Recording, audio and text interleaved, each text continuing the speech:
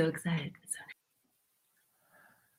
America, my name is I'm Yosef Frimpong. I come to you live every Thursday about 2:33-ish. Today I'm doing a special Tuesday show because I have very special guests. I like them. They're funny. All right, so I saw one of them on my feed somewhere, and I thought she was the chick from Chicago, or South Side, the show about Chicago. So I was like, oh yeah, she looks like her. She liked one of my tweets. It was a very funny tweet. And so then I clicked on the thing, and it wasn't her, but it looked like her. And then I was like, oh, she's actually funny. So, and then there's her sister doing a thing, and I was like, these people are funny. They're funny. They're left. I like everything about what was going on here. I'm going to invite them on my show. So I did. And so now we have Courtney and Keisha. Hello. Wow, what a great intro. Yeah. I can't be the first one who said, is you that girl from Southside? No, yeah. Am I really the first one? Yeah. Okay, well, it's just how it is. But like, so when did you guys start your commentary?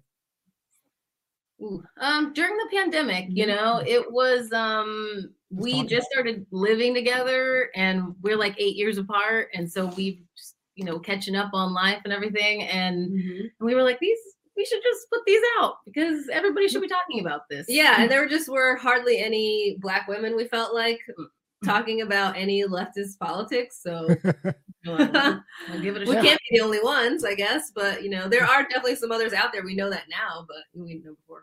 Yeah, they exist kind of. But the problem is there isn't money in it because it makes respectability Black. And I know, my audience is mostly Black, or they should know this. They should know what the respectability crowd wants. And they are scared of the left, all of the older Black people and hats and pearls. And they're like, Keisha, Courtney, you can't talk like that on the internet because you won't get a job. You'll never find. What about your kids? Are you too worried about the respectability of Black people? Are they scariest Black people in the history of Black people? But they all survived because all the other ones got taken out and died broke. Like King and all, like, watch out for any Black people over 85 who still made it because they did not make it by being brave people. So that's just why you don't find too many, young, upwardly mobile Black women doing left commentary because they're worried about it screwing up their job prospects. Yeah, I don't know how upwardly mobile we are, but we're planning on ruining all of the job prospects. So pretty much, yeah. We kind of have to stick to this path. We have to double and triple down now because blown that up. I am a SAG actress. I don't think that's gonna. The things I've said about Kamala Harris, and I don't think it's gonna work out. Like Pete Buttigieg, they're not gonna let me in. Yeah, no, you can't get in now because now they're scared of losing their check. And I let me just say this, and then I'm going to get you your opinion about it. A lot of times you'll talk to Black people who seem to be down and seem to get it, but their money is tied up in not getting it and pretending not to get it. So it's like, I see your mouth moving, but since it's not tied to any money, are you really talking? Right.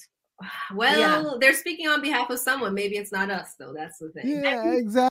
So they're making money. What's up? I feel like they're making money from their mouths moving. There's definitely been a huge benefit in people saying all of the right things. That's definitely benefited a lot of people, but don't act on it because once you start making demands, then they're like, that's too far. That's not what you're here. You're here to make us comfortable. Yeah.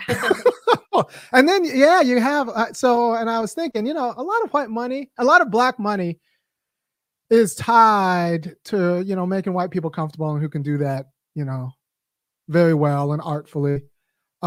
This is why I'm very impressed with like Donald Glover's Atlanta, because he somehow still gets paid. But I don't see that as like I don't see him as necessarily. What do you think? Have you seen it? Because he started on Community, I think. Don't you think? I think that like him, and also like a nerd first. I think that really ingratiated him to the whites, and they were like, "We're gonna stick with him." And you have to especially a man. So like they're especially in a black nerd, that's like a perfect like they're like I'm partner. down for that, no problem. So I think like he definitely like put in his due, and then he was like, okay, now I can do whatever I want. Yeah. So plus also I think like the cult, like the zeitgeist has also like moved with it. So I feel like white people are like, I'm ready for some edge. I can handle it. They think they can he's handle giving it. to Yeah. He goes as edgy as he can go, I guess. Yeah. So that's gonna be a limit to what, because like every Negro you see on MSNBC is saying, none of them sound like us. But like we're not that far out there. We're just not fit for public consumption. I don't know what the deal. Like how many Jonathan Capeharts and Don Lemons, how many like little gay black dudes do you need? Like given like nice like Clinton-esque politics like in this world. How many? You got Jason Johnson too, but they're all kind of the same. Yeah, they're all different versions of the same person. Yeah. I don't think people are ready yet. I think, they're like, look, it's only been 2 years since this George Floyd thing happened, and we had to like, really get behind, letting black people do stuff. So I just think it's not time yet. We're only going to have like 5 years total, but it takes a couple years for them to get used to it, and then we'll have our comeuppance, and then that's it. Then they'll throw us away again. These Negroes got to go. Yeah, your time's running out. We gave you your time. You made a little money. Now you got June. Can someone bring in the Indians? We like them. They were brown. No. Yeah, totally. They're more quiet. Bring them in. Blacks are mouthy. I didn't know. I thought. So do you create content? Are you guys writing stuff, or what's going on? We do like a bunch of different things. Because I mean, we moved in with our parents during COVID. So we were living in Los Angeles. We had to move home, and I was like, I'm sure I was very depressed. And so we were stuck inside a lot, and our mom is crazy about Christmas decorations, and so we set up this village, a snow village, a Christmas village, and so then she ended up letting us keep it open up for like a year and a half, and we were doing like little stop motions with it. So we've got stop motion that we do, and so it's called Tiny Anxieties, and it's all based around whether or not meritocracy exists, basically. Yeah. Well, it's based socialist around, propaganda with stop figure. It got pretty dark in the Banks household. It has a time. Well, our parents need to learn some lessons, and we thought this might be a good way to teach it to them. The hard lessons of life, and when it doesn't work out. So, well, you didn't. You in LA with all that black money, right? So I apparently there's a lot of black money. I saw, was it The Hills with and Baldwin Hills? Isn't there just all of this black money in LA? Isn't that right? Wow. I'm going to tell you, I lived in a pretty nice area. I lived in like West Hollywood, Laurel Canyon area. Yeah, there was one Negro there. I was the only black person. I mean, I would like spot a black, I'd be like, oh my God, what? Like, I mean, no. I very rarely saw black people having any money or having any fun. Even in Baldwin Hills, I had a friend who lived in Baldwin Hills, but she was a white yoga teacher. So I laugh because I grew up in Baldwin Hills. My mom was a nurse, right? I moved out right before high school, but yeah, and so it's not like if that's where black money is, there's no real black money, because if that's where wow, that's where all the black money is. Nope. I mean, LA is just so full of, God, how would you just black people who will do absolutely anything to get to the top. Yeah. So that I think hurts a lot of our chances for any kind of like building something together, creating a new Black Wall Street, this and that. I think LA is a tough place because people are just trying to get their money. Right. But even with what you were saying before, like, I mean, we've got to be, it's black people who are like ripe for white consumption, and we see constantly. I mean, it's crazy to me. Like I used to do stand-up comedy in LA for a few years, and like people that I know now being on SNL that used to just like throw down, like just be dirty and like say all this stuff and be real. And now they're, you know, wearing wigs and but you have to sell your soul basically to make the money. And it's very interesting, especially with like being a Black woman. I was really trying to come at it from a different way. And I think that people didn't know how to take that in, because they do oftentimes just want you to be a clown. I mean, they want you to dance, they want you to do this thing. And so it is interesting. Like, you think people, so many smart people, so many interesting people that could make a difference, but they're ready to sell that out for what they need, and we'll just never get ahead. But it's also like, can you fault people? Because how else are Black people supposed to make money? You kind of have to play the game in order then to, kind of like Richard Pryor, where he started out very clean and then he was like, okay, screw that, I'm doing something different, or like, you know, I think you do have to play the game, but it really feeds into a lot of really terrible stereotypes that I don't know how we get out of. But yeah, making more Atlantas is one thing. Gosh, I mean, I don't know how to say. What about production? So have you guys been on sets? Yeah, I've been on some sets. So are there Black people behind the camera? Not the sets that I've been on. No. Not that I've seen. No, I was like white directors. But my more commercial stuff, yeah. Like maybe craft services. Can we get crafts? How about crafts? Can we maybe? Unless it's like a soul food. We can't set up a cheese plate. I want a job setting up a cheese plate on like one of the Law and Orders. Can I get that? Is that too much? Can you get a Negro doing that? Or like, I have a friend who works on NCIS LA, but he's white. He's white, but maybe he could help us out. I don't know. Issa Rae, though, she did have a lot of Black people working on her set. Like she has that. So in the back, like behind the camera. Oh, well, that's not nothing. Yeah, that's pretty. That's pretty dope. She truly seems to really help people. Yeah, and we were talking about Larry Wilmore a little bit, I guess. You know, so there are some people in the background, at least in the writers' room, maybe, but those people are very specific, like Amber Ruffin, or right, which is still haven't gotten there through just like, you know what, I decided I wanted to be a set designer and I just applied and boom, I got it. Like, because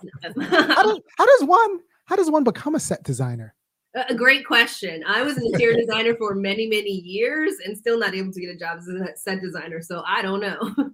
It's all you know. Everything you know, and then somebody getting you that job and just being like, oh, come on. And I just wish that, like, as a Black person, as I get older, I just wish that, I mean, I'm sure we all have it, but like, you just had to be so good at everything. When I was like, when I met somebody who was lying on their resume, like a white girl, I was just like, wait, what?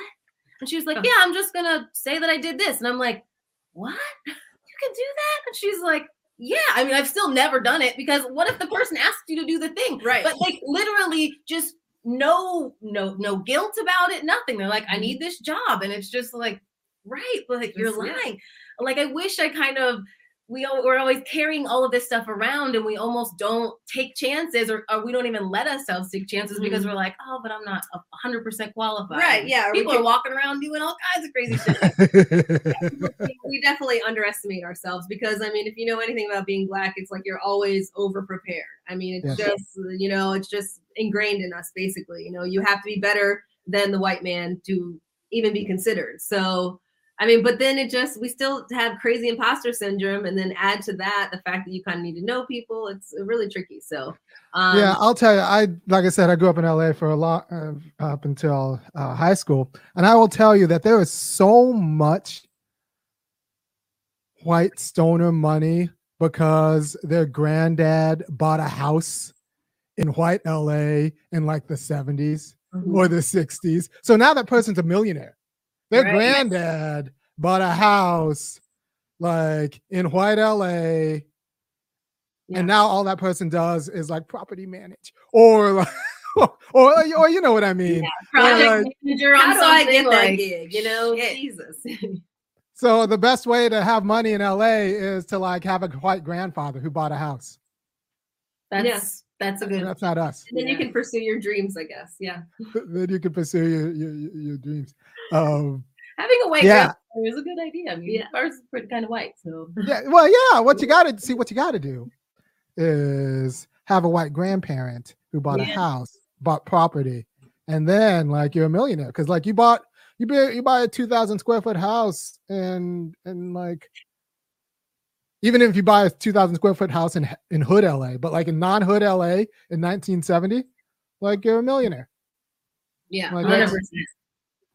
Yeah, you're and that's just what the little like rinky-dink. So you got to figure out what that means. You have to be able to pay the property taxes to be able to keep it. I mean, well, and if you bought it before 78, Prop 13 kind of freezes those taxes. So it's like it becomes a whole thing. So money in LA and just the way old money and property money kind of moves is bizarre. And there's just so much of it wrapped up in property and so much of it like has nothing to do with merit at all. It's just kind of like who your grandparent was like at the time. That makes me think of the South because like we watch a show, Southern Charm, and you know, like one of the girls on this show, her great grandfather was like vice president or something, you know, but she kind of barely has to work and she was still able to get you know, an internship in DC and work, you know, just still so connected. And it's like obviously there's so much money, just so much money in white families. If this many people down don't have to work, like, and nobody else is asking these questions, right. Like Everyone's just like, no, yeah, of course, her great grandfather had a cool job, and that's what like being vice president shouldn't enrich you for the rest of your days. I mean, and all of it used to be like a.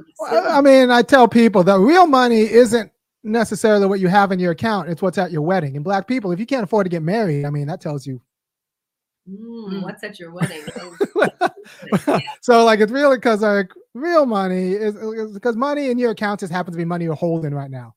How much money are you a phone call away from? That's the question. What kind of hookups are you a phone call away from? Yeah. And if you're not a phone call away from like real money, then like it's hard to get anything done. Yeah, I mean, you can have as many great. Trust me, I've seen many of my great ideas done, created by someone else. She's like, oh, we should have done that. I'm like, I know, we didn't have the capital to start it up. I mean, if we just had like one rich relative that could just throw us some. Well, that rich relative is holding up a lot of people and not taking everyone's phone calls, right? So that was another place I want to get to. Is there really a Black middle class? Because I don't think there is. I think there's just a handful of Negroes with money just kind of sprinkled around the community, like someone's uncle or whatever. But there isn't like a class of Black money. We were talking about this in the car trying to think about it. Yeah, I don't think so. Our mom was saying yes, but because she is very like professional managerial class, she worked for the Pentagon for 40 years. She has a pension. But she's like one of the only ones. If you're the only one in your family who makes over $100,000 a year, are you middle class? Like, you know, you're not. You know what I mean? Like, we have college degrees, but the most I made is like $65K, you know, and that's working 3 different jobs, piecing things together. So, and that's in LA, which is like $20,000. Exactly. Like $65K in LA, unless you already own your place. That's like right. Yeah, and I was living in DC, so the cost of living was also insane. I mean, yeah.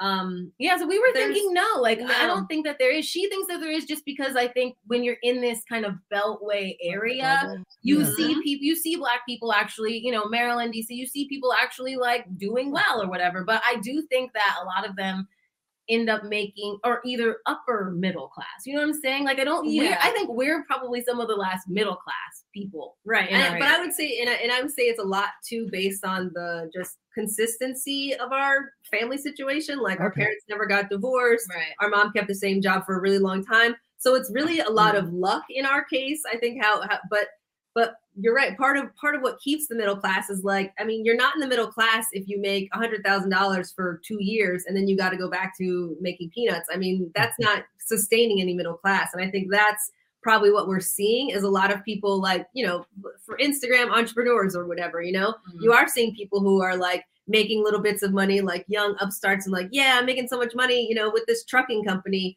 But how sustainable is that? That's not making a whole class of people that are on the same level at all. Right. We don't have the ability to help each other either. So we're not creating any kind of like continuous flow of money or, well, if it's only coming for 2 years a decade, then you can't like have a dues paying like serious, like you can't have that kind of longevity because when it hits, you got to just get it.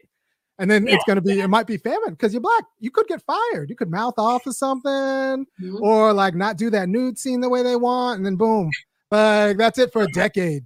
Damn.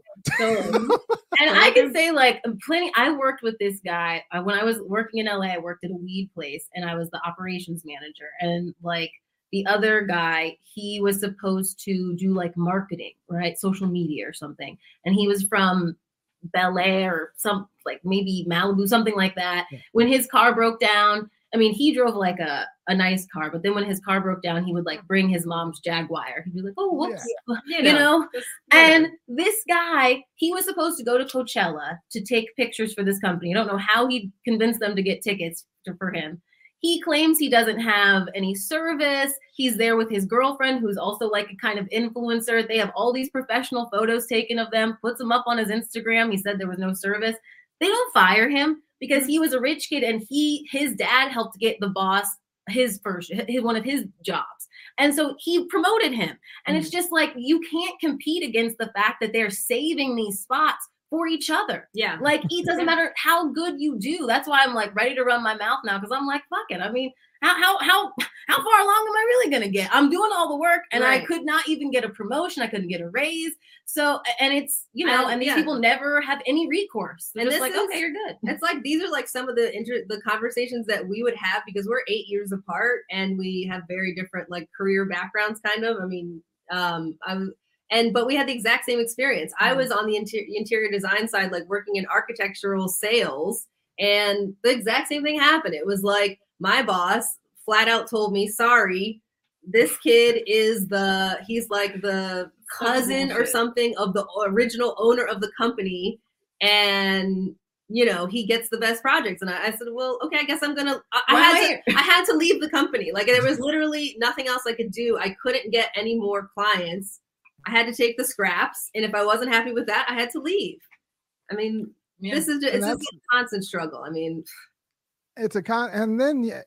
And so the con is if you just kind of, keep your mouth shut and go along, maybe you'll get picked. Mm-hmm. And like, it's one thing to be pick me in a personal relationship, but pick me in a job market and pick me in a political market. There's too much pick me's in Black life that like, we just need to get out of that game. Mm-hmm. Yeah. Because you're gonna get screwed over anyways. I would always run my mouth. I was like, I don't care. But that's another thing, though. We do have we have a different kind of privilege because I think we grew up very stable, but we're in a predominantly white community. White girls will try to do this thing to you. Well, they're like, I have this much money, and they just kind of like try to like almost like come at you, like but with their energy. So you have to come back with that, and it's like a white girl privilege energy. But I would sometimes carry that around and be like, no, actually, this is how I feel about this. When you say how you feel, white women do this a lot. No, people can invalidate your feeling, how you feel. Right. Mm-hmm. So if you say that, you can kind of say whatever you want, which is what you just got to use it back on them. But she knows all of their tricks, and it's like it does come in handy because when you start like seeing a lot of white women doing a lot of the same things, using a lot of remember that crazy TikTok that ran around with them like crying and then not crying all of a sudden? That was insane. Like that was exclusive. So it's interesting. I mean, no offense to the white women on the thing. I'm sure you're lovely, but I'm just saying we have to be, we have to try so much harder. And it is sometimes helpful to like use their methods or like speak in their language to get people a little bit more comfortable. So they will comfortable with sometimes I feel like they think that they can like rickroll you, they'll be able to tell you to do whatever. And I do like it to me. Yeah. It feels like you're going to get the shit into the stick anyways. So I might as well just maybe you might as well. And like, look, if you're any sort of creative, part of what it is that makes you good is like, if you can tap into the sincerity, into the honesty, right? So, and that's a skill. It's not something you can turn on and off in a way that like, so if you spend your life faking it, you're not going to be very funny. You're not going to be very interesting. You're not like, you'll be basic. So There's a lot of like it's what's up? There's a lot of basic people out there. There are a lot of basic people out there. And basic, like I said, all the non-basic civil rights leaders are dead now. They got shot or stressed out or something like that. They died broke. Right. So the ones who are left are like, they got like the Clyburns. They made it by keeping their head down and saying, yes, no, what? Ooh, sounds bad. Exactly. Yeah. I mean, that's interesting.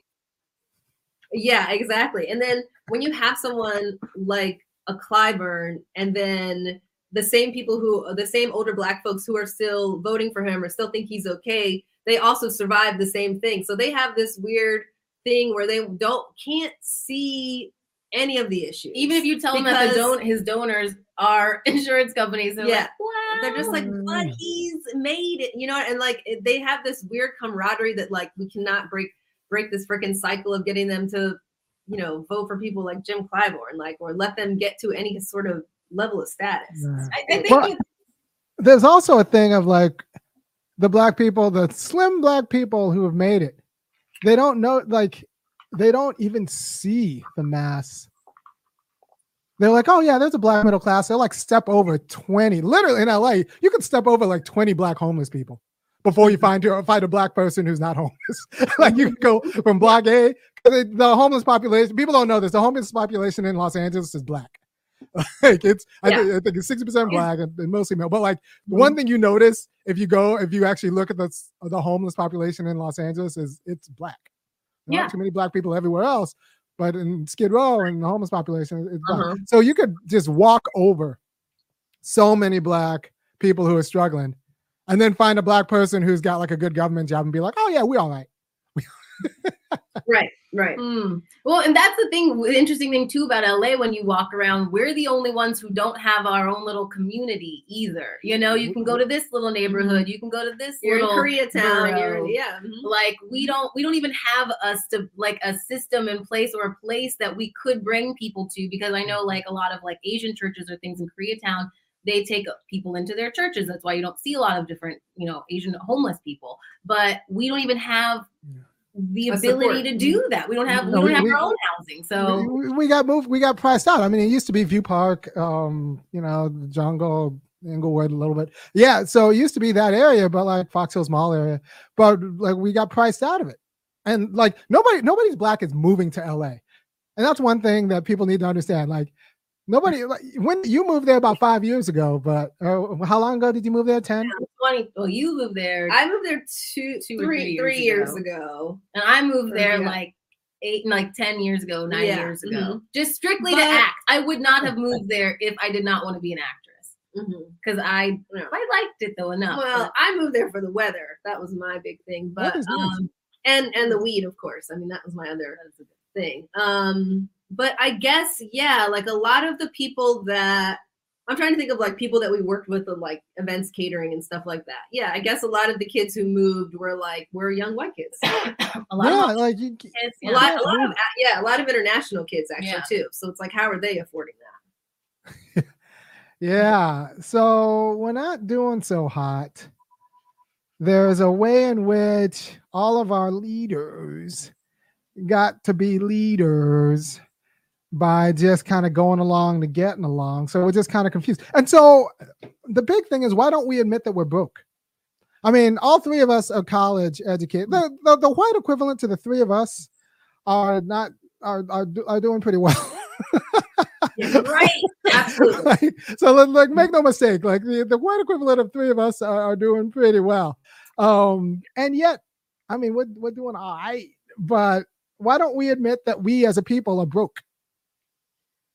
Pride, I guess. I think it's like too much of, right now there's just so much of a culture of consumption and like capitalism, whether it be from, what we talk about in rap music, R&B or whatever, to like, even when you try to learn about socialism, let's say from Hassan Piker, he's still got a $1,100 shirt on. It's like everywhere you go, I still feel like, with TikTok and everything, it's super pushing this consumption. And it almost feels like people aren't allowed to have like bum jobs, like, lower wage jobs. Like I always did, but I always like hid it because people think immediately, I think, different things about you, and we already have such a barrier of people not thinking immediately that we're capable of things.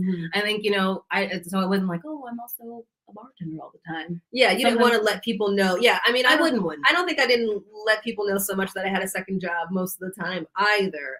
Definitely a pride thing, but the consumption, I guess, is what it's so prevalent. And I feel like right now we're in this tricky time where people are like able to learn about how to do better with their finances. Like Black people were never taught anything about finances. And now we're at this point where you're like, you could learn. So then you almost get this feeling of like, well, shit, if I don't learn this, then I'm lazy. Like, because all the resources are here for me to make a great life. And then it's always back on this like personal responsibility thing of like, oh, well, all the resources are there for you. You screwed up. And I think as Black people, we can't accept that, because that's where it gets to this weird, like, Black exceptionalism.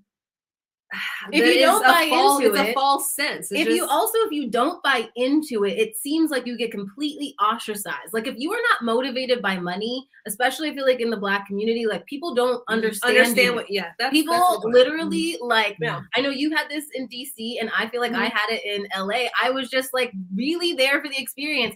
We are from a rural town. Never got to go anywhere. Grew up very Christian. Like, when I was in LA, I was just like out of my mind. I was like, wow, like, whoa, this person, hello. Like, and people, it was a lot.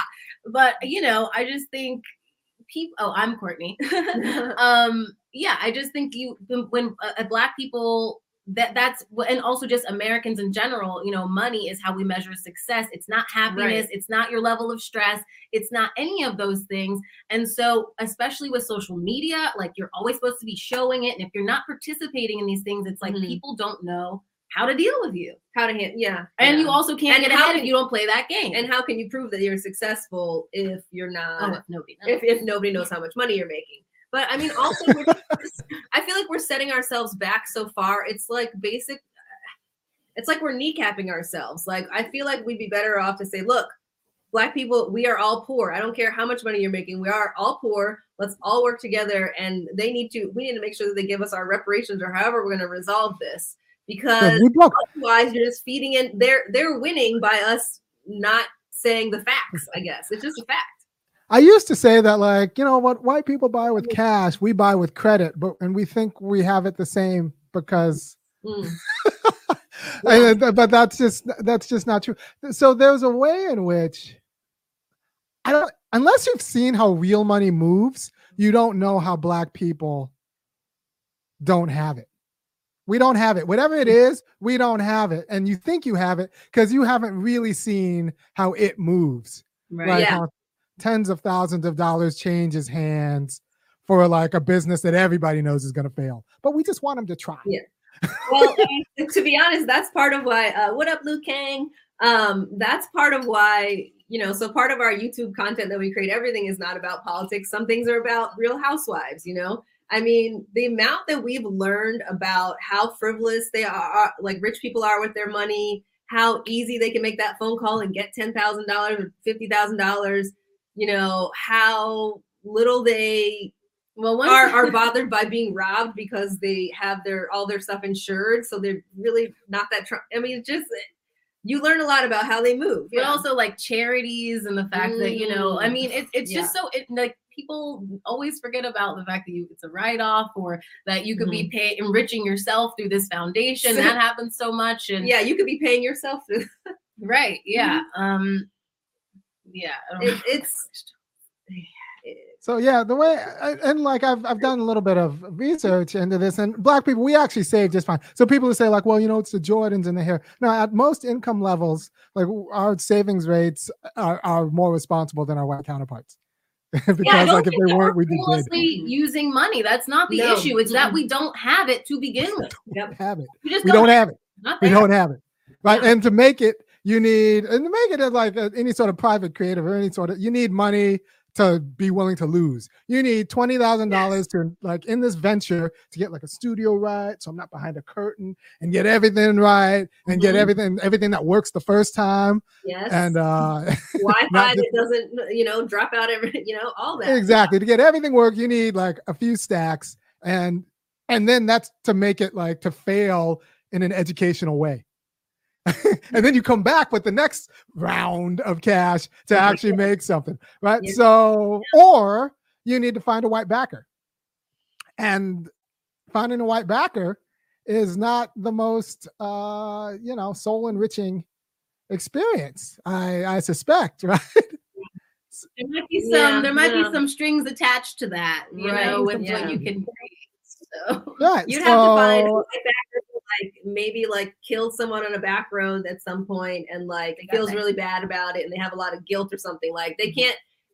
What you're saying, there'll be so much influence. Yeah, there'll be so much influence because we don't have it. So when we're asking for money for people to tell our side of the story, it's people who are very invested in us not telling our side of the story. By the way, if you like what we're doing, you should go over to www.funkyacademic.com and kick in $5, $15, or $50 a month for me to keep kind of, finding people and highlighting them on the show and doing what I do every Thursday. And you can go to the Banks Sisters on YouTube and check them out, check out their content. And, I like them. I think they're fine. I'm trying to, we can get something together, and this is good. This is going to be fun. But, in a well-ordered world, like, people without quality of mind should be able to like pool our money together, get a studio, have Keisha design it. Like we all come up with a script and then Courtney perform it. And it would be very good. And like, I'm sure they could find some people to be background and like, this shouldn't be that difficult. To create a high quality product that would actually be provocative. And look, so for the last 2 election cycles, the Black people in the South have killed the left, right? And so there isn't going to be a real left in America unless you figure out how to get us on board. And the only way to get us on board is to fund us, right? So the idea is that if you throw us look, I'll tell you right now, if Bernie spent $100,000 on us 3 in 2016, he would have won in 2020. You're right about it. I said, you could say I'm wrong, but I might be right. No, I think you are correct. Yeah. I mean, so you white leftists will be like, what do we have to do? What you have to do is find people like us 3, give us more money than you're feeling comfortable with. Don't ask us about it. Right. Make the check out to cash and be happy with what you got. Slide it over. Yep. Just slide it over. Don't ask me. There are not going to be any receipts, no bills. That's right. We'll just know that it's being taken care of, and like we could turn this out because you're not going to have a Southern left that's not led by Black people because Black people don't know if the white left is up to the fight. Right. So this is what I said about. This is what people ask me, why didn't Black people vote for Bernie? They'll be like, look, you know how everybody liked Marianne Williamson? She thought she was really nice and really kooky, but like isn't really that serious about the fight that's going to happen to her. But she's like nice, whatever. She's cool. That's how Black people thought about Bernie. He's nice and all, but he's not going to go like, in a bare knuckle brawl with some of these races because the state legislatures here are Klan. So like, like to get any of your nice federal policies implemented through these state legislatures who are pretty much Klan is going to be like, you're going to have to bring out the guns and the tanks. Right. Yeah. So if you're not willing to like fight that fight, your cute little lefty plans aren't going to work. So and Bernie didn't seem like he was willing to fight that fight. And it's dangerous. And people don't understand. It's dangerous to ally yourself with a white ally who doesn't know about the fight. Because they'll end up screwing you, like they'll end up jeopardizing all of your kind of like contacts and opportunities, and then bouncing because like the fight's too ugly for them. Yeah, and it didn't. Yeah, he was like, well, I guess I'm done with this, even though he could have pushed back on the exit poll discrepancies. He could, where we could have actually get something done with a democracy. He could have pushed back with anything about Biden and, really connected with Black people if he'd been honest about how Biden has created these 2 forms of modern day slavery, via debtors slavery and then also the carceral system. And he just, let him off the hook. I mean, he could have said, this guy Biden, he ain't gonna do jack for you. Don't listen to him talking. He's been there for 30 years. He hasn't talked about doing jack for you. When he had power, he didn't do jack for you. He didn't do that much for you as vice president. He wasn't even talking that big. If you elect him, you're not gonna get nothing. And you know what? We elected him and we didn't get nothing. Less than nothing. He actually went backwards on some stuff. I mean, they negotiated themselves out of so many situations that the Republicans weren't even asking them to negotiate. Right. You had reconciliation. Why are you dropping the amount of unemployment? What are you doing? Why? I need that money. Literally, what the hell? People remember that. I mean, I remember that. Yeah. So there's this idea that Biden didn't have the fight and Bernie didn't have the fight because he wasn't willing to call Biden on not having the fight. And if you can't take out Biden, you're not going to be able to deal with these whites in the South who are very comfortable with keeping us down and have their entire way of life around keeping us down. When people talk about protecting our way of life and protecting our way of culture, they're talking about protecting a quality of hierarchy that doesn't have us on top or even in the middle. So they're not talking about like, I just want to share power with Black people. Like, no.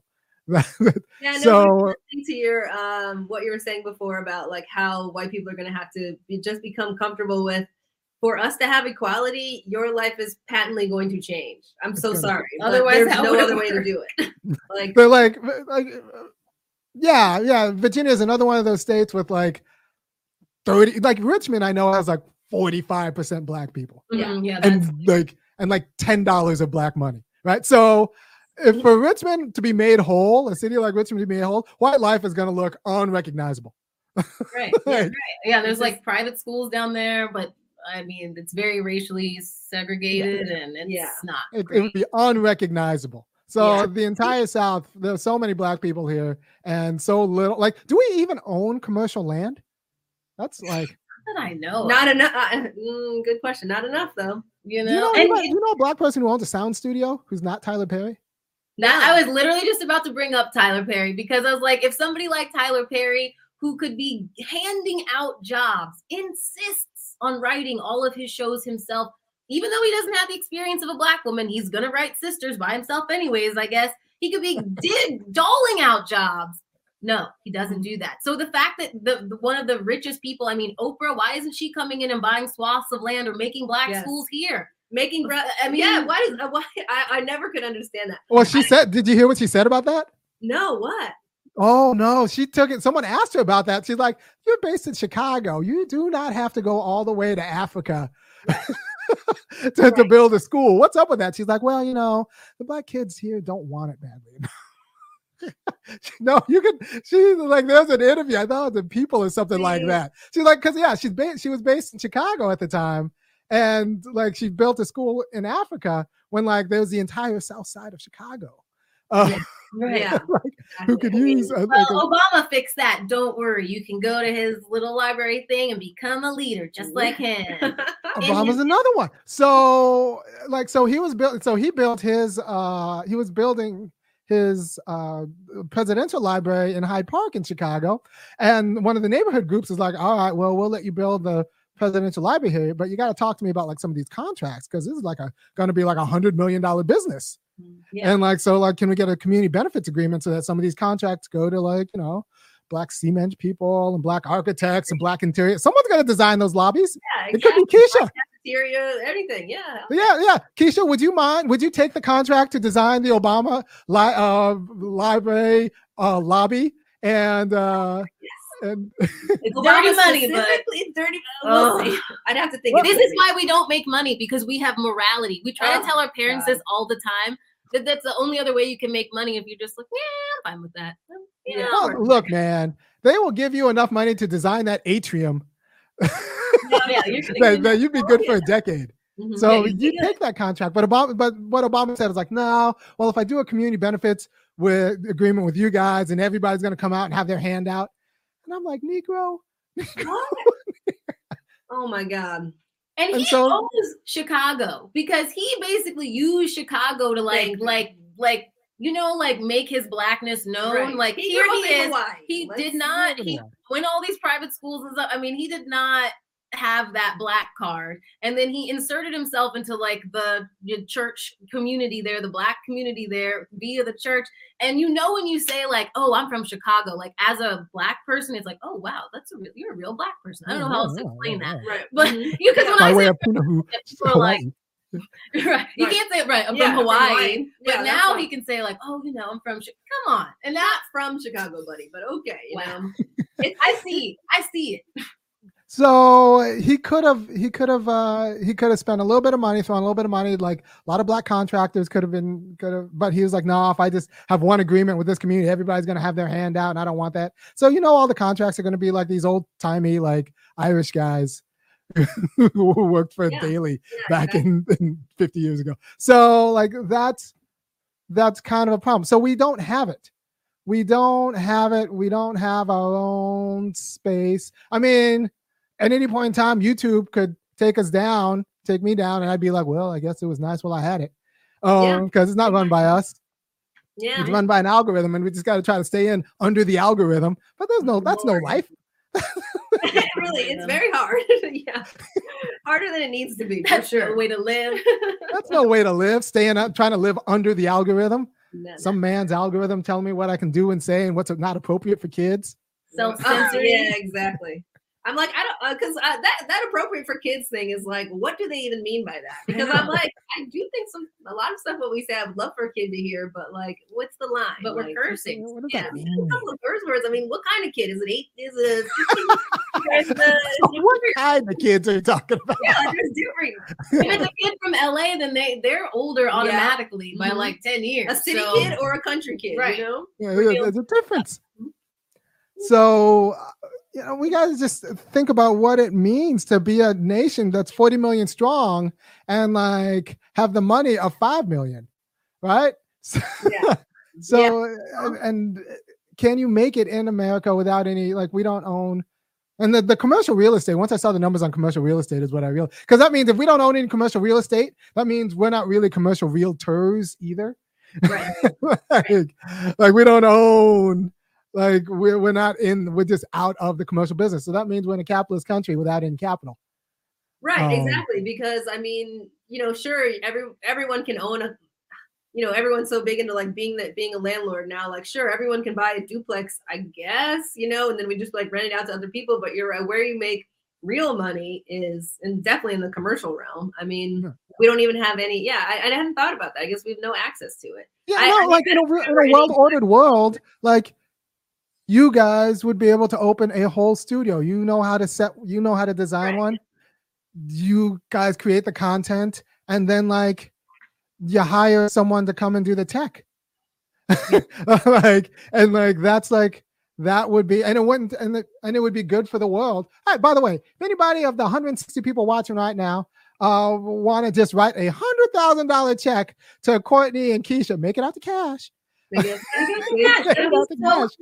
would solve everything we're talking about. Right, exactly. That would help. That would help, right? Because like you want a Southern Black left, you threw hundreds of millions of dollars to Bernie, and like he's gonna get killed. And like any real left movement in the United States is gonna have to come through the South, and that means you're gonna have to actually deal with the racial tensions here, which means you need a real Black left. Can I ask you, do you think that if Bernie had actually gone harder, that more Black people in the South would have felt he was up to the job? Like if he had, how Biden has pointed at people and like you kind of want like a father figure or somebody who's gonna, the push-up contest. Mm-hmm. Like I know that those things are wild, but in other ways, people see that as like, oh, he's tough. Like, is there a way he could have appeared tougher, or well, look, I mean, you got Black people in Alabama who still have hookworms. And there's a great article you can just go to, put in hookworms Alabama, and they have hookworms because the septic system went out, and the pipes are old. The septic system went out, and it takes like $12,000 to get a new septic system. What Negro do you know has $12,000 just kind of around? Like none of them live in Alabama. So you got people with broken septic system. They're literally in their own feces, and so they got hookworms in Alabama because like this basic infrastructure doesn't happen, right? So if Bernie would have said, like, look, man, we need to be honest. These people are living in horrible conditions, and we need to get the Army Corps of Engineers out there to give these guys some plumbing. Man, but you don't care because they're black and in the South. And are you guys, do you know rural poverty? Oh, yeah. Rural black rural poverty is this whole thing. It's ugly. Yeah, I guess our great grandma, she lived like back in a trailer, way back in the woods, with like down a dirt road, and black rural poverty is something you haven't even seen. And this is why I talk about, like, people. Anna DuVernay didn't tell you what Selma is now. Selma is a place right now you do not want to go to, and there are a lot of black little towns that you just don't want to. Nothing works, and they all have lead in the water, and nothing works. Right. So we don't talk about how there are these black little towns that are just like horrible places to live because nothing works because there's no capital, and the states are run by the Klan, so they don't even get any money to do any basic infrastructure. And we don't talk about them because we don't want to let the cat out of the bag that we're broke. Is it that, or is it protecting? Because when when it's Ava DuVernay, all I see is her protecting the centrists, the Democrats. I mean, we're talking about somebody who made 13th, the documentary, which was amazing the first time you watch it. And then as I learned more, I was like, wait a second. Joe Biden is not in this documentary at all. Not even a little bit. And Hillary Clinton is allowed to apologize for Bill Clinton signing the 94 crime bill. And because she was running that year. Mm-hmm. And so she's obviously not going to call out Joe Biden because he was vice president under Obama at the time when it came out. She's not going to lose access to Obama. So she doesn't even mention that Joe Biden is the one who was pushing for all of these things and created the crime bill. And just that Bill Clinton signed it, then that way neatly, Hillary Clinton can apologize. Now you can feel okay voting for her. And now it leads to, here we are, Biden running again, and people think that they can trust him. And it's just covering. Mm-hmm. I couldn't even watch Selma. I did watch her other one, the one about the Central Park 5. Oh, yeah. Oh, When They See Us? When They See Us, which was incredible. But I think that she went harder on that one because Trump was involved. Trump was the person. You know what I'm saying? And it's like there's a lot that she's just not allowing. I actually wrote that on Twitter and she blocked me. So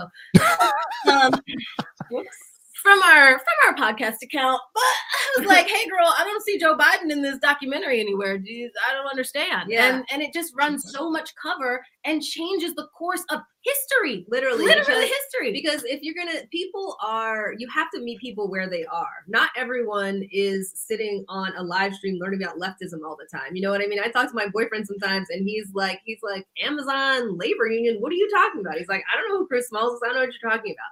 Like, if Ava DuVernay has a chance to meet people where they are in entertainment and relay this information, I don't even care if she does it subtly, hopefully not, but at least start laying the foundation of, let me look into this a little bit more. What was that thing they said about Joe Biden? I mean, you've sold out the whole black race. I don't know. That would be one thing. If she left little hints that you could check on. So the regular people wouldn't know, but she doesn't. She just doesn't want to lose access to these people. She's going to continue to use poor people's stories, and that's it. And the fact that, I didn't watch Selma. I'm just over so many black stories that are always about the same thing. Right. So, I mean, look, if voting for Democrats like Joe Biden, if voting for Democrats in general were good for black people, we'd be fleeing to LA and New York. We'd be going to them and we'd be thriving in LA and New York. There would be a Harlem so something happened. And Virginia, for a while, Virginia had a Democratic state legislature, a Democratic governor, and I think both houses of the state legislature. It didn't matter. Still a lot of black people did not get any better. So now what does that mean? It means that the Democratic politics as it is not necessarily great for black people. And so, and then we need that needs to change. And it's how do we convey this to people though? We have such a hard time just getting people to even just believe the facts. Well, the problem is if they believe the pact, that might cost them a job. At the end of the day, they'll see your mouth moving, but there's no money attached. So are you really talking to them? So a lot of people get paid not to hear what you're saying. We need to create like a quality of alternative economy where, one, they lose money by not listening to you, and two, they can get money by listening to you. All right. I like that. Okay. So that's, I mean, I think that's because that's all what's going to happen in the South. Because in the South, what happens is the company Democrats call all your black principals, all those people from the Divine Nine and all the black sorority people and fraternity people. Those are the principals. Those are the executives. Those are the bankers and the black community, the black people who made it. So like the company Democrats call all of them and say, like, control your people, vote for Clyburn or vote for whomever. Don't ask about getting the hookworms out and don't ask about clean water, any of that. Right. And that black professional class doesn't have any incentive to listen to you. they don't have, like, all you're doing is going to screw up their grift. Right. Yeah. We don't have any value to bring to them. We don't have any contracts to bring to them. I mean, that's why I'm pretty hostile towards, like, just kind of upper, like, bougie black people in general. I'm just like, don't you see the damage you're doing all the time? Don't you see? Stop voting for these people. And it's just, it just is happening over and over again. And that's where, like, the civility politics will come in, because then you can't get too, you can't get too aggressive and then they can shut down the conversation. We're not going to talk like this way. And, or they just have made, being progressive or a leftist so radical that they, can dismiss it. And I think that, we've got to get, like, you almost have to make, wanting to actually beat these Democrats, these centrist Democrats, like, zeitgeisty. You have to make it like there's got to be a celebrity attached to it. Like, I don't know how else we're going to get past that hump, because in America we're so propagandized to only look for things if we're led by some sort of celebrity. And so I don't see how they're going to turn the page. It doesn't benefit them. And that's going to be a real puzzle, because what slim connections you have come through a Democratic Party that's like, there are just too many people who get paid to keep black people poor, or black people blaming themselves for being poor. They'll look at you two and say, like, well, you should have been more educated. You're like, we don't have college degrees. Like, we did the thing. I don't know. Right. We did the thing. I don't know what else I can do. We did the thing.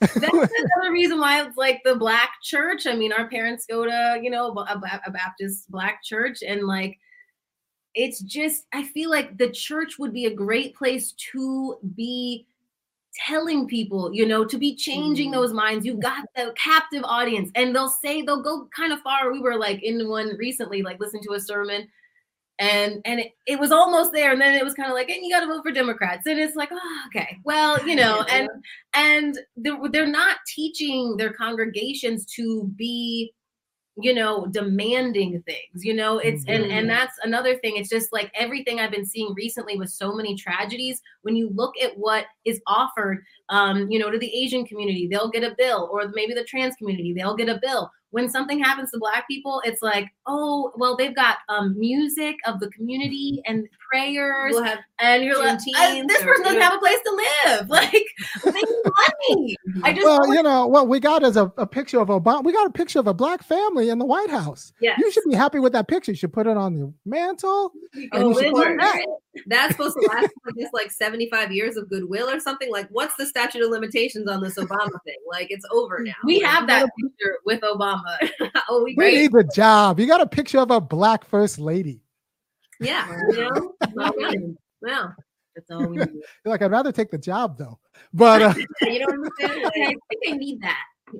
I'm not living in Michelle's house, so So there you go. Yeah. And so the black church is interesting, because when you talk about the civil rights movement, people are like, well, Martin Luther King was a minister, and that's important. But there's also a reason why all of those people were so young, because every black person over 40 was like, these Negroes are troublesome. these people are going to get us killed. Right. And so, like, even Daddy King, you read, like, some of Martin Luther King's autobiography, in some of the stories he tells, he's like, his dad was not a big fan. He's like, Martin, you're going to get us killed. You need to hush with this. And so there's a long tradition in the Black community of elders shushing young revolutionaries. And that hasn't been particularly good for us in the long or the short term, but because life is so precarious. Well, I think money is so precarious. Yeah. Yeah. I'm hoping that maybe one thing that's different now is just what's going on in the state of America. So like, as far as like inflation and student debt and all of this stuff, and climate change, like we're at a real tipping point as far as like how well this country is going to do or not do in the next couple of years. So I'm hoping that will kind of radicalize some more people, because a lot of young people, we're kind of older, but I think a lot of people younger than us can see that there's not too much future in this. So I'm hoping that's going to stoke the fires. We'll see. I just feel like Black people, what do we have to lose? Like, just vote. Don't just vote.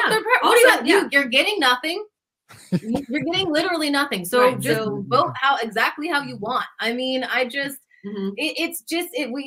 We try to convince our mom, like, every day, like, just please. And she will say, wow, well, I guess they aren't really doing much, but what about Joe Manchin? But what about that cinema lady? And I'm like, okay, but don't you think it's weird that the Republicans could push out Liz Cheney, a literal vice president's like daughter, but for some reason they can't strip this guy from his committee assignments? Or, why are they always taking meetings with them and having so much power? It's just, it's all there, but they don't want to see it. But it's like you were saying, I think that people also have to believe in this thing because we have to participate in this society. So it's much easier to just say, well, they're fighting the good fight, and I've got to believe that, because they don't have any other options. And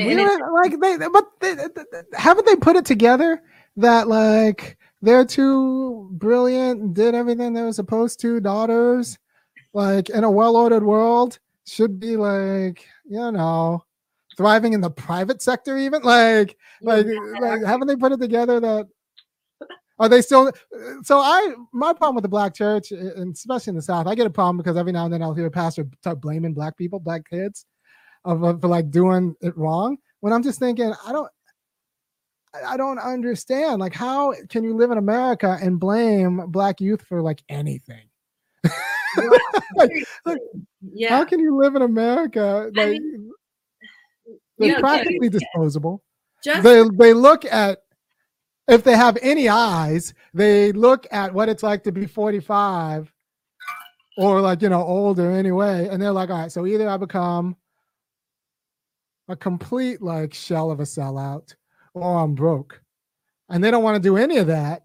So they're like, well, I might as well, maybe I don't have to do my homework. Because if those are my options, either becoming like, some Uncle Tom clown or becoming like broke anyway, then like, why should I try now? There's no path for us. There is like, we can, like, you have to understand, we are the most educated Americans in general. Like the three of us here. And so like, if there's no path for us, then what, like anybody else, the bottom third, I don't even know why they even try at all. Right? So, that's rough. It's starting to hit the white people a little bit with the opioid crisis, I guess. But as far as Black children go, I just think the amount of trauma that exists just to like live your everyday life is so much. And then Black kids are never never afforded any grace, any, no leg ups, no comforts, no. But there's also such a high expectation of this like Black excellence thing all the time, harping on you. And I just feel like that's like sometimes too much to bear. Like, of course, you might just kind of be like, why even try? To be honest, with our nephew was kind of like that. Like, stellar, into history, used to go to the museums all the time. And then like I don't know, kind of just like decided one day, like during COVID, like, well, I don't really want to go to school anymore. I'd rather just have this job working at a gas station. And that was that. I'm going to get my GED. Like, and like, it was like nothing we could say was going to, convince them otherwise. So. Yeah. I mean, there's no path looking forward. I mean, you could be Ketanji Brown, but if you're not, there's no middle. I also hate just Ketanji Brown and like your parents' basement. Exactly. I hate this whole like use of like the examples of exceptionalism, because I've seen a lot of people, trying to justify the right's kind of doing this a bit too, but they're like, look at this person. Black people can't be doing bad. Oh. And we cover Real Housewives. So of course, for some white people, the only Black people that they see are through their screens, and they're doing great. They're doing fine. So why would you think that people have lead in their drinking water on a regular basis? Like, you don't have to see that. And I think it's so many, when there's just this one person excelling, that doesn't really help the rest of the community. That's just one person. They always try to make that argument, like, this person over here became a success, so that's that. That's meritocracy. It's right, yeah. And I do think the kids are seeing through it, just because of how the internet is and how much more they can see on social media. But the establishment is still trying to sell very hard this personal responsibility, and it seems like it's only the Republicans. But the more I think about it, it's like in everything. So. Yeah. No, I lost it a few years ago. I went to an MLK thing, and Black Preacher was up there just like going after the kids, and I'm like, what are you doing, Negro? Like, why? I mean, you do it for white claps, and you do it for white charity checks because that's what they pay for. Like, and that's a good place for us to end. What won't the culture go after to clarify the fight? Because I say there are two things you can do as like, a politician or like any sort of political leader. You can either get legislation passed or you can clarify the fight. DuVernay might not be clarifying the fight in a way that's good. She might be confusing people, right? Like, so what? And I think we definitely don't go after white Democrats, but like, what can't you do? And I think you see this in the Black Lady sketch show, because I watched the first season because I was like, oh, she's good. And, she's talented or whatever and smart. And I like and there are a few of the ensemble that I thought was actually interesting, but she never went after white people, and she went after Black guys a lot. So I'm like, you are scared to go after the whites.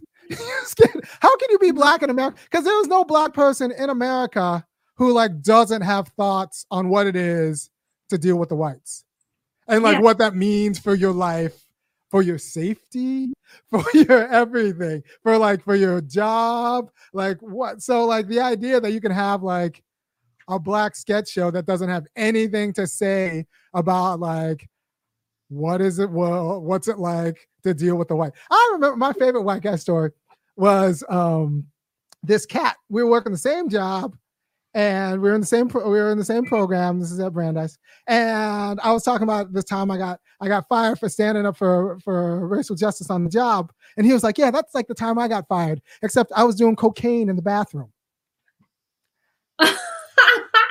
And I'm thinking, man, you were doing cocaine in the bathroom. I'm standing up for the people. That is nothing. Like that is not the same thing. You're a degenerate. Yeah, wow. Oh my God. You guys are on the same level. Oh my God. Listen, I lived an LA lifestyle. I've done cocaine in the bathroom at a job just to test the limits. I just want to feel what it feels like to be a white person sometimes. I like to be a white person. So this idea that like we're not living in the same reality where you think you're confused if you think what you did and what I did deserve to be in the same conversation. Right. Yeah. Right. Yeah. Can I ask you, who do you think that Black Lady sketch show is made for? So I would have to see the demographic. It got picked up. So someone's watching it, right? So bougie Black women, but are there really that many of them who would watch it? Listen, you were the first person I saw that was brave enough to talk about how they tend to punch down. And I allegedly, I'll just say allegedly, maybe I turned in an audition tape for that some years ago. And maybe allegedly a note I got is not Black enough, because maybe allegedly I was doing like an Elizabeth Warren impersonation or a drunk white lady. Now, I think that maybe something like that would be helpful to the show, because I said that today as well. I was like, when do they make fun of white ladies?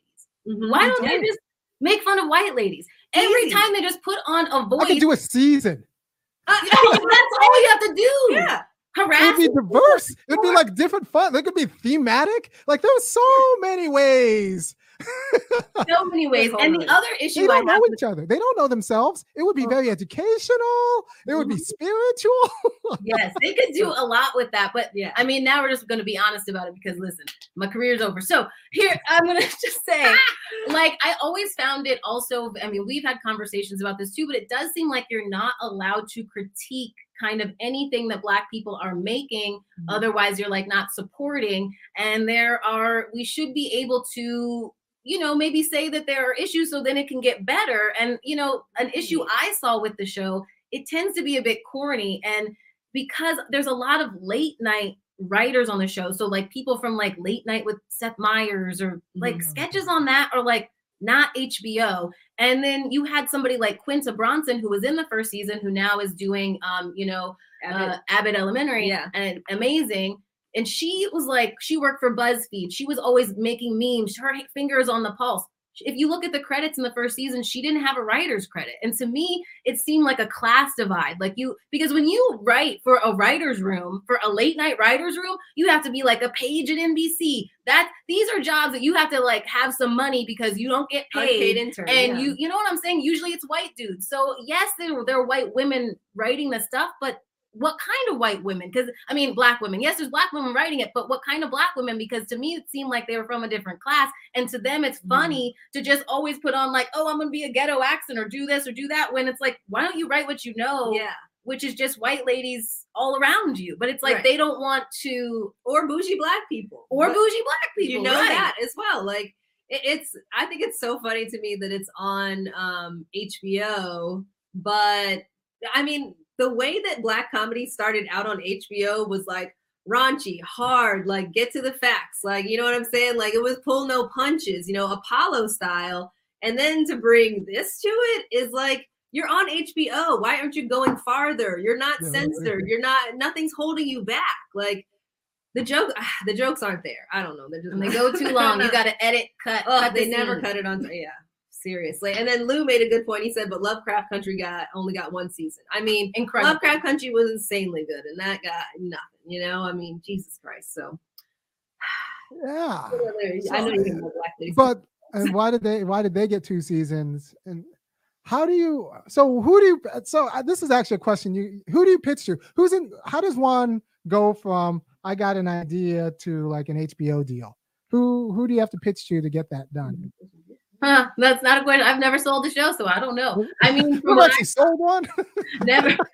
From what I saw from Lena Dunham, I think it helped the president of HBO living in her a building growing up, so that helped. No, I do think, like, I know, Robin Thede, she worked her way up, through working with Larry Wilmore and being on, Comedy Central and stuff. But yeah, I don't. Another thing, just because we're being honest, she's in too many of the sketches, and she needs to not be in all of the sketches. Yeah, wow. Is that a thing? Yes, because she's in all of the sketches. Yeah, she's you can be. I mean, especially if it's a show that you like, kind of like she created the show, right? Like, isn't she you don't need to be. You've already got that credit. Like, dial it back. It's just wow. Every sketch is like it becomes a lot, and you're like, is this person okay? Yeah. Like, and she is the one who does a lot of, I mean, the outrageous, like punching down, and like you're right. There was a lot of punching down at Black men in the first season. I mean, and then the next season it was just like, okay, well, it's like there's only one kind of Black person that they can portray that they think is funny, and it's not working. Yeah. Like, I never noticed that. It's a thing that that's kind of an insecurity, right? Or is that just it it seems very like there's a lot of value to not being on the screen and sharing. And like, you know, I think Issa Rae, another great example, but I mean, like, you know, having a whole episode maybe where you aren't even in it, like that, you know, Donald Glover does this as well. I mean, I really think that shows you more of as a creator too.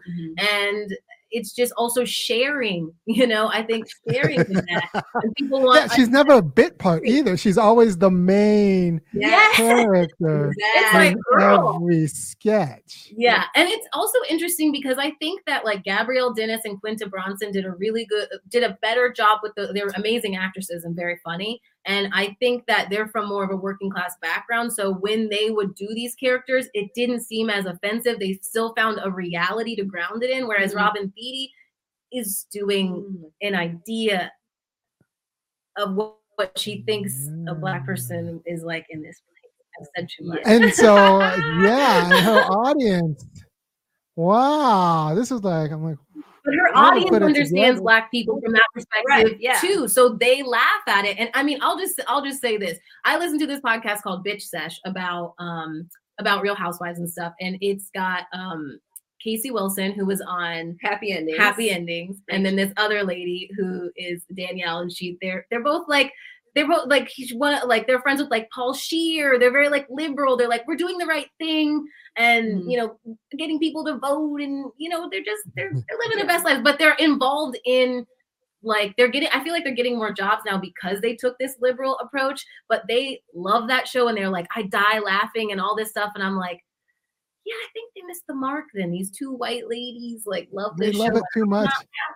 Yeah. It's like, they love it too much, and they're not revolutionary, right? So they feel too good about themselves. And like, there's a lot of Black pain. So it should like provoke a quality of thought in them that it's not provoking. Instead, they're laughing at you, making fun of Hotep guys and like poor Black dudes. Right. Pretty much. Yeah. It's such I mean, it just shows where your allegiances lie, I guess, because it's like, what a missed opportunity when, you know, somebody was saying in the chat, like, it's like a handout from HBO, which, like, yeah, absolutely. You could have gone wild. Take it and run, you know? Like, this is just like what happened with AOC. She said she was going to go in there, burn it down for, who cares if I only get to do it for 1 year? I don't care, you know? Robin Thede said, I'm getting more seasons. I'm going to these Emmy parties. I've worked my way here, and I will be here. That's actually a good analogy. Because a lot of Black, and you probably saw it in Washington, D.C. A lot of Black people get to D.C. and then they start thinking, ooh, I like this banquet. I like this fundraiser. I got nice. And all I have to do is just dial it down a little bit and I get to keep coming.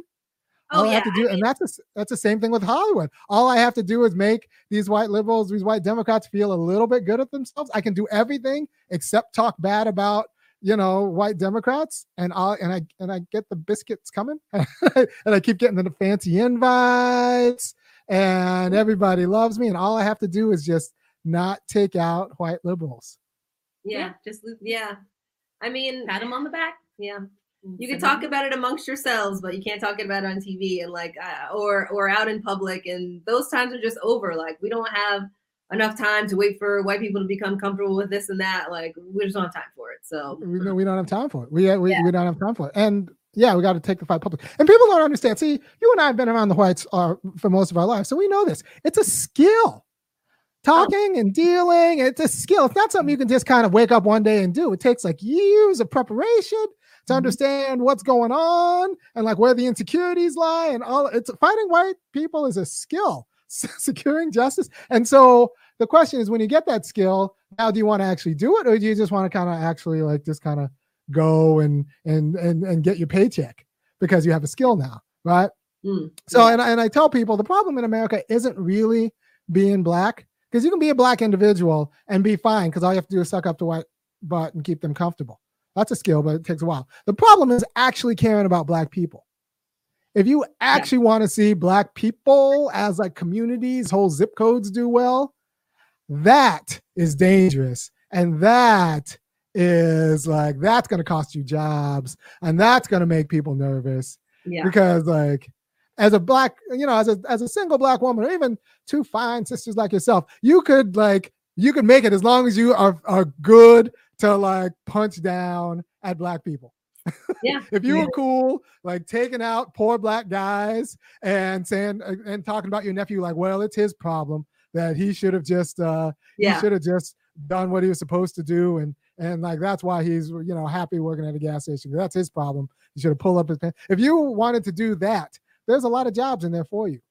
Mm-hmm, if you're willing to like just like punch at black people. Yeah, totally. But if you want to actually uplift whole communities and zip codes, that is it's so tricky because too I feel like part of it too is just we have to acknowledge how tired we are as black people.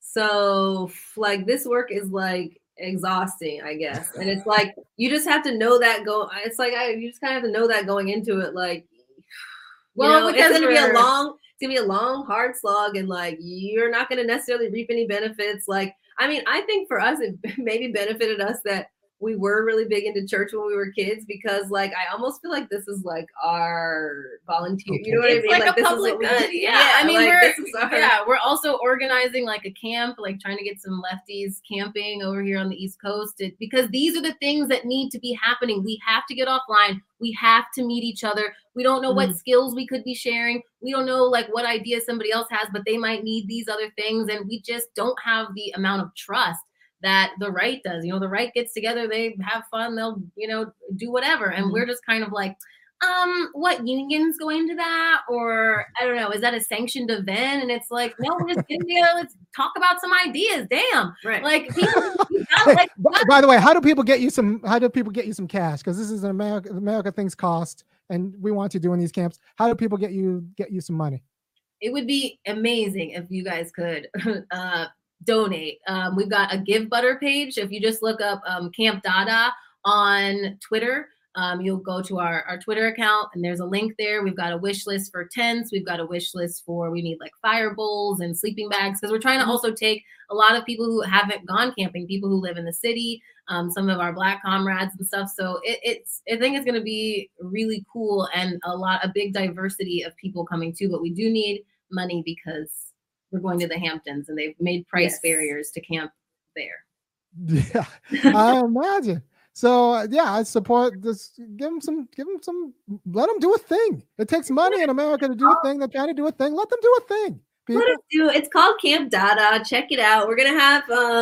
We're trying to work on our little social media campaign, and just. We would love to get an infusion of funding from some like larger channeled white leftists who maybe would like to help out some young black people, right. But there are a lot of larger white channels that talk a lot about action and direct action and getting in the streets, and then we might have some emails coming your way. We need help. But yeah, I just think like we've got to start getting together, especially just as things are crumbling. Like I think, and people being in isolation, somewhat for the past 2 years.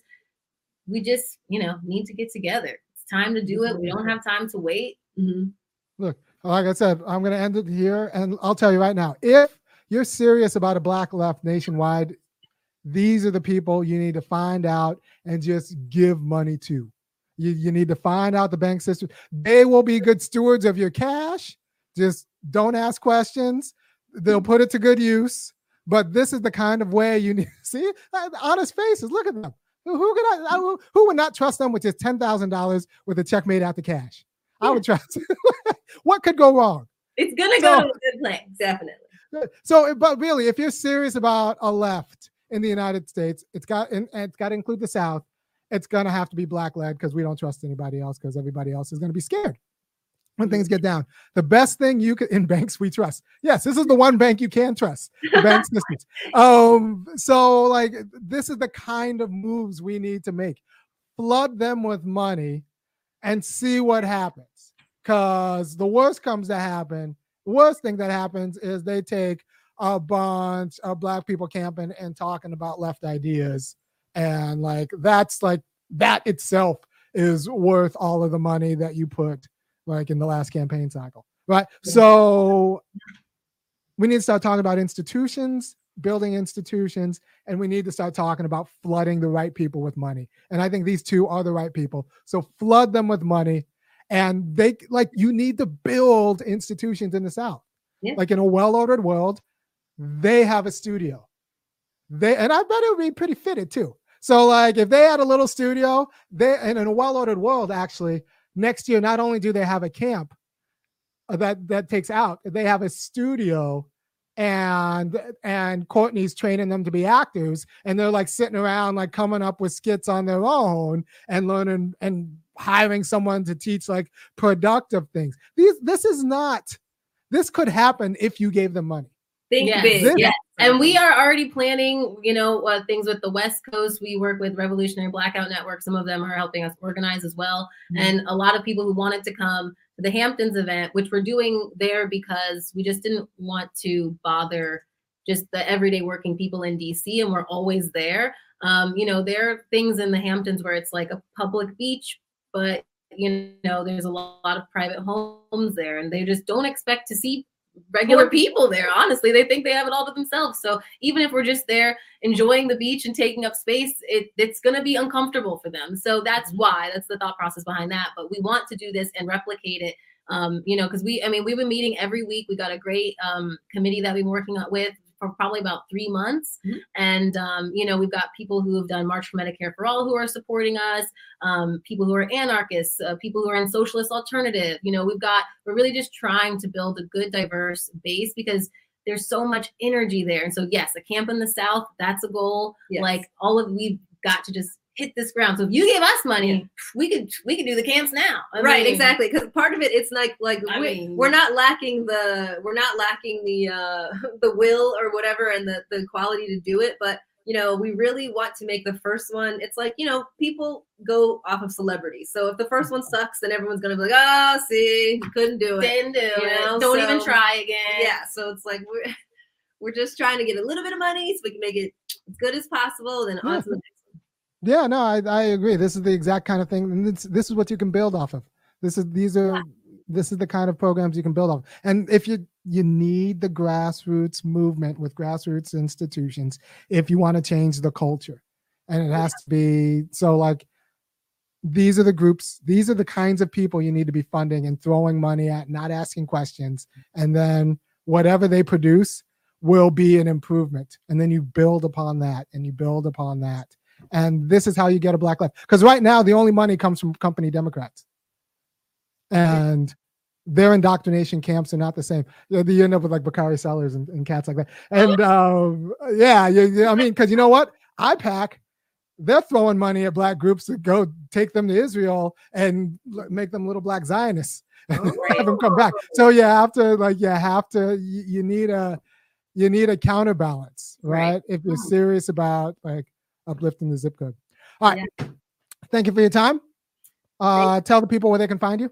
Wow. Thank you so much. This has been a dream. I've watched you for several years. I can't believe that this happened.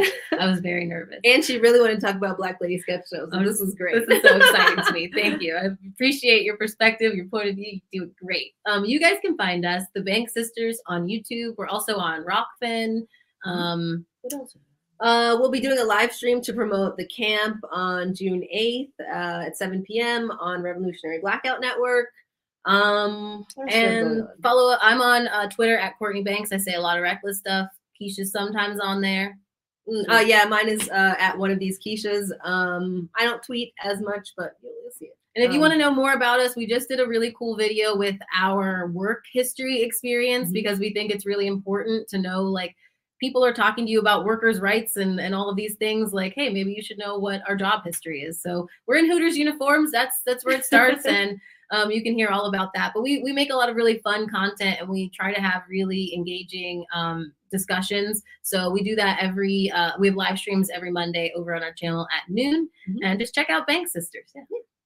Thanks for having us here. Thank you so much. Cool. Sweet. Thanks.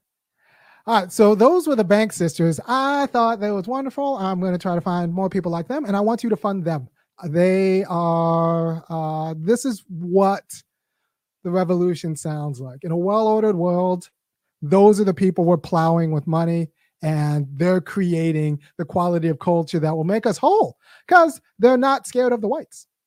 And they believe in empowering Black people, right? And they know what that looks like. And we need that kind of culture, and we need that kind of courage. And we need that supported because we don't want them taken out, right? So we need to support them any way we can. And thank you guys for seeing me. I'm going to have a show on Thursday. It's going to be on the Senate race between Herschel Walker and Raphael Warnock. And I think it's going to be pretty funny because, like, those are two problematic Negroes. But thank you for your time. And I will see you on Thursday. Peace.